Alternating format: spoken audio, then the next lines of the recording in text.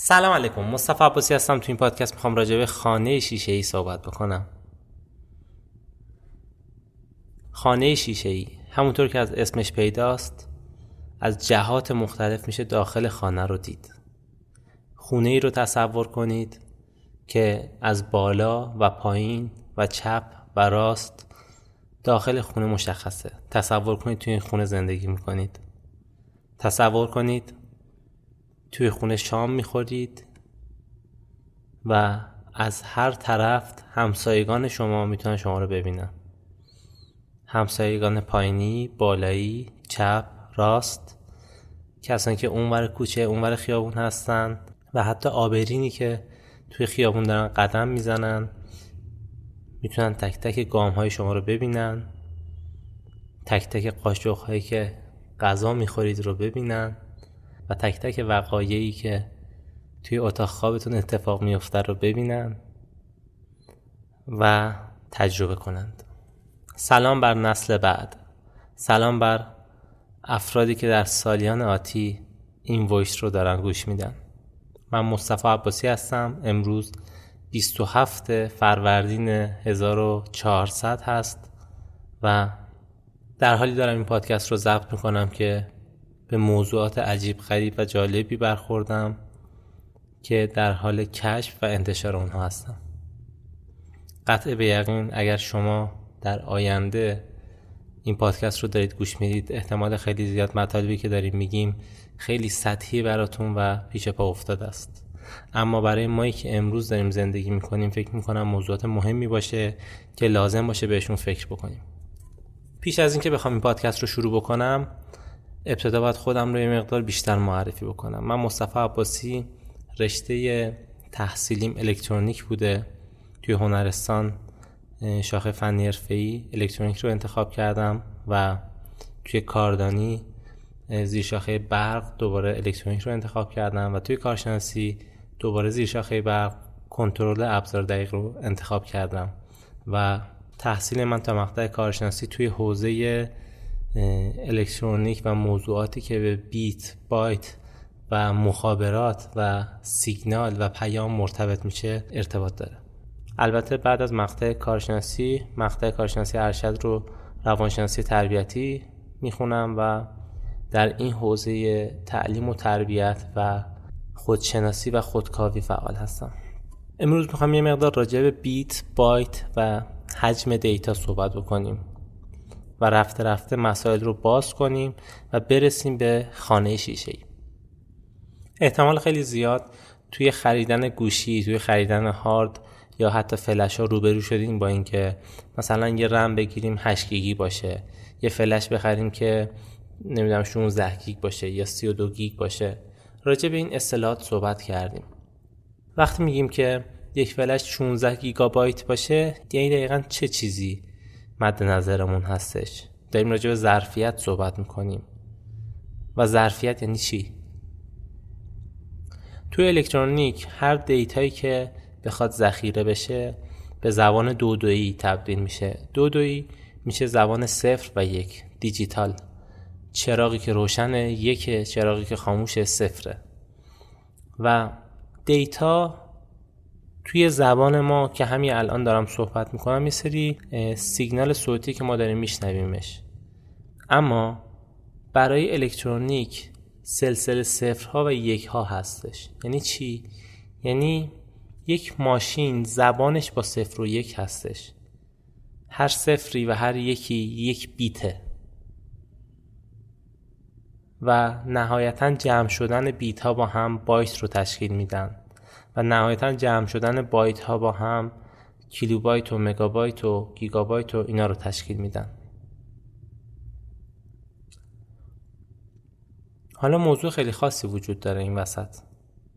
اون حجم اطلاعاتی که ما باهاش روبرو میشیم و میگیم 16 گیگابایت که الان حتی دیگه خنده‌دار شده این حجم از اطلاعات، مثلا بین حدود 2 ترا، 1 ترا و حتی خیلی بیشتر از این حرفا، مجموعه از این بیت ها هست. یعنی بیت های خیلی کوچک، صفرها و یک های خیلی کوچک روی هم جمع شدن گیگابایت و ترابایت و حالا همینجوری گسترده تر داره میشه. وقتی راجع به ترابایت داریم صحبت میکنیم یعنی یه حجم خیلی خیلی وسیعی از اطلاعات. و حالا اگر بخوام پلی بزنم بین جهان عجیب و غریبی که داخلش هستیم و جهان الکترونیک و دیجیتال، باید بگم که شعور هر ذره در شعور کل هست و شعور هر کلی در شعور ذره هست. یعنی اگر شما یک تکه منسجم یک میز چوبی رو اگر بکنید، میتونید به ساختار کیفی کل میز دست پیدا بکنید و توی الکترونیک هم همینطوره. هر بیت و هر بایت دیتای کل اون ترابایت و گیگابایت رو داره. یعنی اگر وایس من الان اگر شما دارید میشنوید حدود 100 مگابایت باشه، توی بیت های خیلی خیلی فشردهش که خیلی کیفیتش پایین تره و حجم پایین تری داره قرار داره. یعنی اگر وایس من 100 مگابایت میشه و 1 ساعت میشه، در چند تا بیت خیلی ساده میتونه جا بگیره و تفاوت این دو در کیفیت صدای ماست. پس پیغام میتونه وجود داشته باشه در بیت و بایت های خیلی کم. شاید پیش خودتون فکر کنید که خب صحبت های الکترونیکی و دیجیتالی هم خیلی پیچیده است، همین که من خیلی دوستش ندارم و شاید اینجوری باشه که کاربرد عمومی نداشته باشه، اما میخوام راجع به راز خیلی بزرگی صحبت بکنم. این بخش اولی بود که راجعش صحبت کردم. بریم سراغ بخش دوم. بخش دوم راجع به هارد هست، راجع به فلش هست. احتمال خیلی زیاد برای شما پیش اومده باشه که شما یک فلشی داشتی و یا یک هارد اکسترنالی داشتی، حجم مثلا 2 ترا دیتایی داخلش بوده و پاک شده و همون لحظه است که اولین کاری که میکنیم یکی 2 دستی میزنیم توی سر خودمون و میگیم کل زندگیمون رفت، اصلا قیمتش مهم نیست، فقط دیتاش بهم برگردون. و این موضوعی که معمولاً هم پیش میاد انجامش میدن، یا جعبه سیاه هواپیما یا موضوعاتی از این جنس که دیتا رو برمیگردونن. اتفاقا چند وقت پیش یکی از دوستان یک هارد 2 ترایی داشت که تمام محتویات زندگیش داخلش بود، از به دنیا آمدن بچهش، ازدواج، کوچیک بودن خودش، نوجوانی، دوستی ها و تمام برنامه‌ای که داشتش. اومد پیشم گفت مصطفی خواهش میکنم اینو برش گردون، این دیتا رو چیکار کنم؟ اصلا این 2 ترا پاک شده، فرمت شده، چند روزه، یعنی نمیدونست چیکار باید بکنم. بعد گفتم که بده من یه تلاشی روش بکنم و احتمال خیلی زیاد بتونم برش گردونم برات. و از اونجایی که حالا تو این زمینه یه مقدار کار کرده بودم و خودم از این پاک کردن ها زیاد داشتم توی زندگیم و از دست داده بودم، یه چند تا نرم افزار خیلی ساده رو میشناختم. یه نرم افزار خیلی ساده که در دسترس عام هست، یعنی هر کسی میتونه استفاده کنه ازش. شروع کردم به ریکاوری کردن اطلاعات و وقتی که این هارد فرمت شده بود، هارد 2 ترای اکسترنال به 0 رسیده بود، چیزی نزدیک به 0، یعنی هیچی داخلش نبود. شما تصور بکن یک تانکر آب داری که وقتی که فرمت میشه این تهش یه ذره آب میمونه همین. و بعد من شروع کردم ریکاوری کردن این اطلاعات. بعد از حدود چند ساعت که حالا من سیستم قوی هم دارم و میتونه اینو خیلی سریع برش گردونه، بعد از چند ساعت، شاید باورتون نشه، من حجم خیلی بیشتری از اون چیزی که داخلش بود رو برگردوندم. یعنی کل دیتا هایی که داخلش بود و داخلش ریخته شده بود و پاک شده بود و هر چیزی که از روز اول توی این هارد که تولید شده بود، بارگذاری شده بود، رو تونستم برگردونم که من خودم تعجب کردم. میگفتش من 2 ترا اطلاعات داشتم، چطور شد که مثلا حدود 4 ترا اطلاعات برگشت؟ و این سوال بزرگیه. شاید برای اینکه هارد شما رو برگردونه خیلی خوشحال کننده باشه و شما مسرور بشین از این اتفاق، اما اگر به این اتفاق بهتر فکر کنیم به مفهوم خانه شیشه‌ای نزدیکتر میشیم. همه اطلاعاتی که تولید بشن و از طریق گیرنده و فرستنده ثبت بشن، قابل دسترسن، هر چند که پاک شده باشن.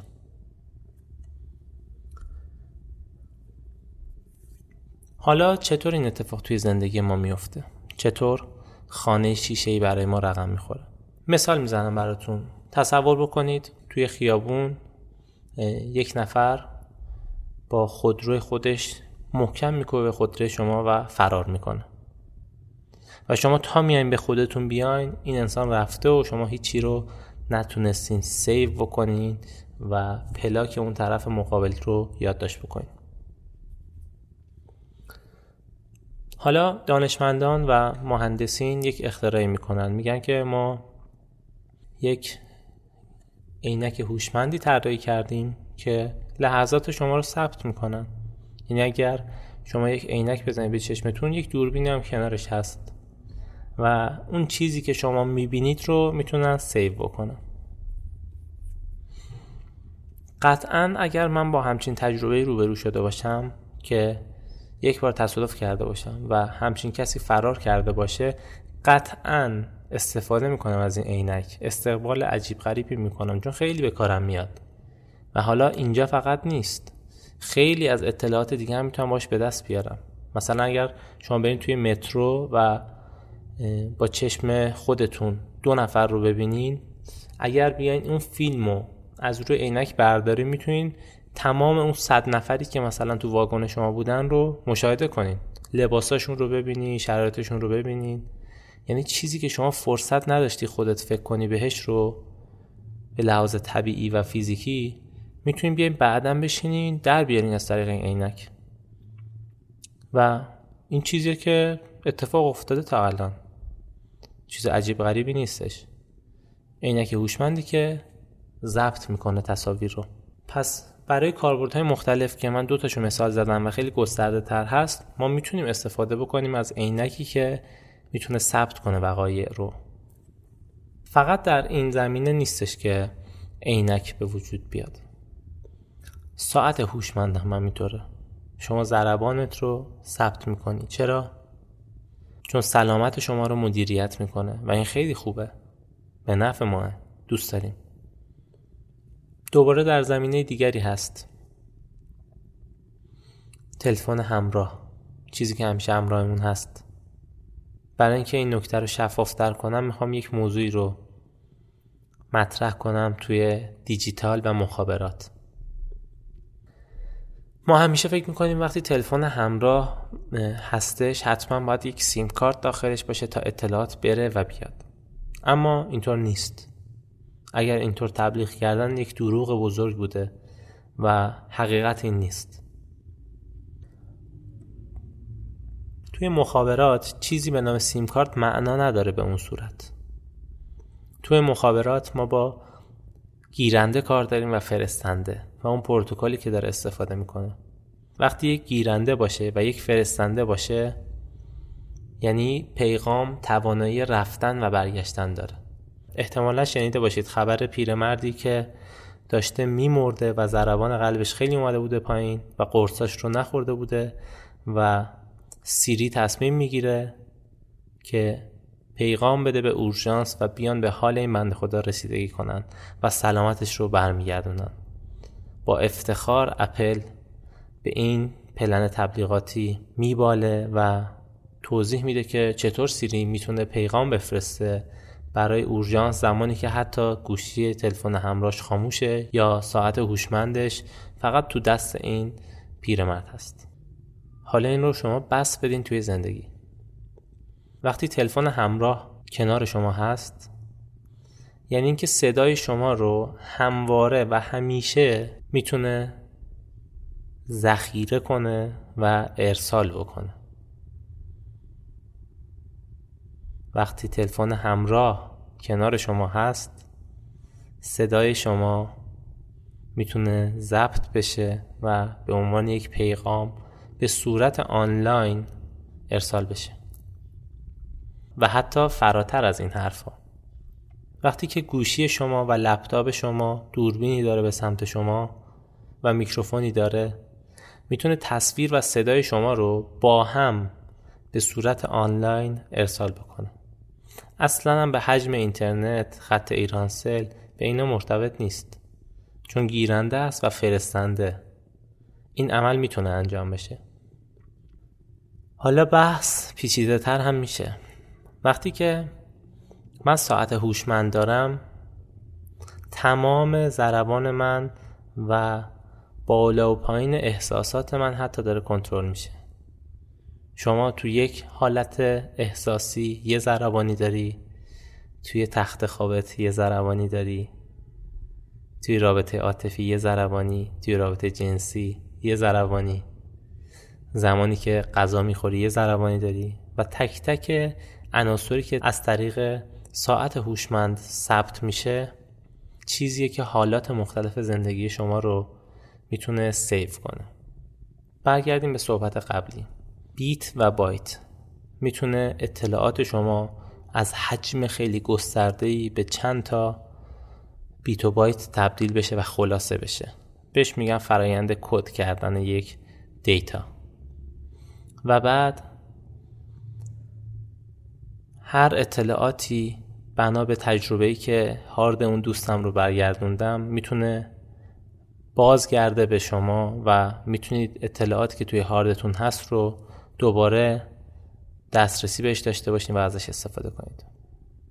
و راجب لزوم استفاده از ساعت هوشمند، عینک هوشمند و گوشی هوشمند و تمام تجهیزاتی که هوشمند هستند بنا به تجربه زیستیمون وجود داره و ما لازم داریم که یک ساعتی داشته باشیم، یک عینکی داشته باشیم، چون دسترسی ما رو بیشتر میکنه. و گزینه بعدی هر چیزی که ثبت بشه بدون سیم کارت، چون گیرنده و فرستنده هست، قابلیت ارسال رو داره. اگر بخوام خیلی شفاف حرفم رو بزنم میتونم بگم که از روزی که میکروفون اختراع شد و فرستنده و گیرنده اختراع شد، همه ما به دنیای شیشه‌ای وارد شدیم. خانه ما خانه شیشه‌ای که تک تک لحظات ما قابل سنجشه. شاید همه نخوان دسترسی پیدا کنن به خانه شیشه‌ای ما، اما کاملا قابل دسترسه. این پیغام رو نمیدم برای اینکه فکر کنیم چقدر ترسناکه، چون اگر ترسناک بود تا الان ضربات خیلی بزرگی خورده بودیم. اما باید بدونیم که تو خانه شیشه‌ای زندگی میکنیم. این پیغام رو بعید میدونم کسی منتشر بکنه و بعید میدونم که شما کمک کنید به دست کسی برسه. اما من لازم میدونم به هر تعداد انسانی که اطرافم هست این پیغام رو برسونم. ما در خانه شیشه‌ای زندگی میکنیم. خانه‌ای که از هر جهت ما رو میتونن ببینن. همه تجربیات ما رو میتونن بهش دست پیدا کنن. اینکه میخوان یا نمیخوان رو نمیدونم، اما بر اساس معادلات و تکنولوژی و علم الکترونیک و دیجیتال قابل دسترس بودنش حتمیه. به نظر من لازمه بدونیم که توی خانه شیشه‌ای زندگی میکنیم، اما نیاز نیست که نگران باشیم و فکر میکنم که با دانستن این راز ما میتونیم زندگیمون رو ارتقا ببخشیم، میتونیم مدیریت بهتری داشته باشیم نسبت به خونه شیشه‌ای. توی این پادکست چند تا موضوعی که مرتبط با صحبتم هست رو تمایل دارم که بهش اشاره بکنم. موضوع اولی فیلم تنت هست. فیلم تنت که از آینده به گذشته هست و از گذشته به آینده هست، چیزی هست که تو زندگی ما داره رقم میخوره. ساخته کریستوفر نولان که از آینده به گذشته میان و تقدیرشون رو تغییر میدن. ما تو همچین حالتی قرار داریم. اصلا عجیب غریب نیست و هی داریم نزدیک و نزدیکتر میشیم به این حالت. موضوع بعدی اشاره به فیلم سوشال دیلماست که راجع به مضرات دنیای تکنولوژی صحبت شده، که البته من با غلو و مضراتش خیلی به اون صورت موافق نیستم، چون خودم به شدت تو شبکه مجازی فعال هستم و اینجوری نیست که فکر کنید که یه طوفانی میاد که ما بریم خودمون رو محافظت کنیم. چیزی که برای ما اتفاق افتاده، عنصر لایزال زندگی ماه، بخشی از وجود ماه. و موضوع بعدی که وجود داره بحث فیلم اکس ماشیناست که چطور یک انسان رباتگونه میاد جای انسان رو میگیره. چیزی که ما خودمون داریم به سمتش میریم. خیلی وقت ما فکر میکنیم با ربات‌ها باید بجنگیم، جنگ صورت میگیره. نه، ما خودمون به سمتش میریم. همینطور که گفتم عینک هوشمند استفاده میکنیم، ساعت هوشمند استفاده میکنیم، تلفن هوشمند و هر روز دوست داریم که تکنولوژیمون بیشتر بشه. ما همینطور داریم به سمت انسان ربات میریم. نمونه جدید و نادری از انسان هستش که تا به حال نبوده و داره خیلی بیشتر و بیشتر برای ما رقم میخوره و میریم به سمتش. احتمال خیلی زیاد این قسمتش رو وقتی آیندگان و نسل بعد دارن گوش میکنن میگن که چه روزگاری بوده. همینطور که ما میخندیم به نئاندرتال ها و عصر کشاورزی، اونها هم دارن به ما میخندن. الان ما هم میدونیم که شما دارین تشریف میارین و پیش بینی میکنیم که شما دارین میارین. و موضوع بعدی که خیلی میتونه مهم باشه کتاب انسان خداگونه و انسان خردمند هست که پیشنهاد میکنم حتما بخونید و جزئیاتی داره در این باره که البته حس میکنم که یک مقدار سوگیرانه و منفی نگرانه است، اما باز هم اگر شما از جهانبینی کلنگر نگاه کنید به این موضوع دیتای خوبی رو میتونید به دست بیارید.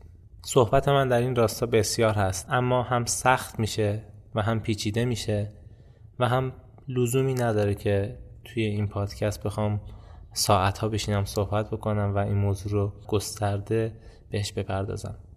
فقط خواهشی که دارم این که بدانید در خانه شیشه‌ای هستیم، دور همیم توی این خونه و خیلی نیاز داریم که هوای همدیگر رو بیشتر داشته باشیم و بیشتر به هم فکر بکنیم. توی این عصر به نظر من انسان به هم نوعش بیشتر از هر نسل دیگری احتیاج داره. نمیگم که در کنار هم باشیم و اجتماعی باشیم، میگم احتیاج داریم، یعنی باید در کنار هم باشیم. زمان پادکست بعدی مشخص نیست. متاسفانه فرصت نمی کنم خیلی پادکست تولید کنم بابت اینکه به شدت درگیر تولید محتوای ویدیویی هستم توی شبکه‌های مجازی و یوتیوب و آپارات که توی سایت شخصیم هم حالا بارگذاری میکنم، اما بیشتر توی آیدی اینستاگرام مصطفی عباسی مطالب رو دارم منتشر میکنم. تقریبا هر روز پست و استوری داریم و در راستای تعلیم و تربیت مطالبی رو دنبال میکنیم و صحبت میکنیم راجبش. احتمال داره که حدود 1 سال پادکست نداشته باشیم، اما تمایل خودم هست که از طریق این پلتفرم فعالیت داشته باشم.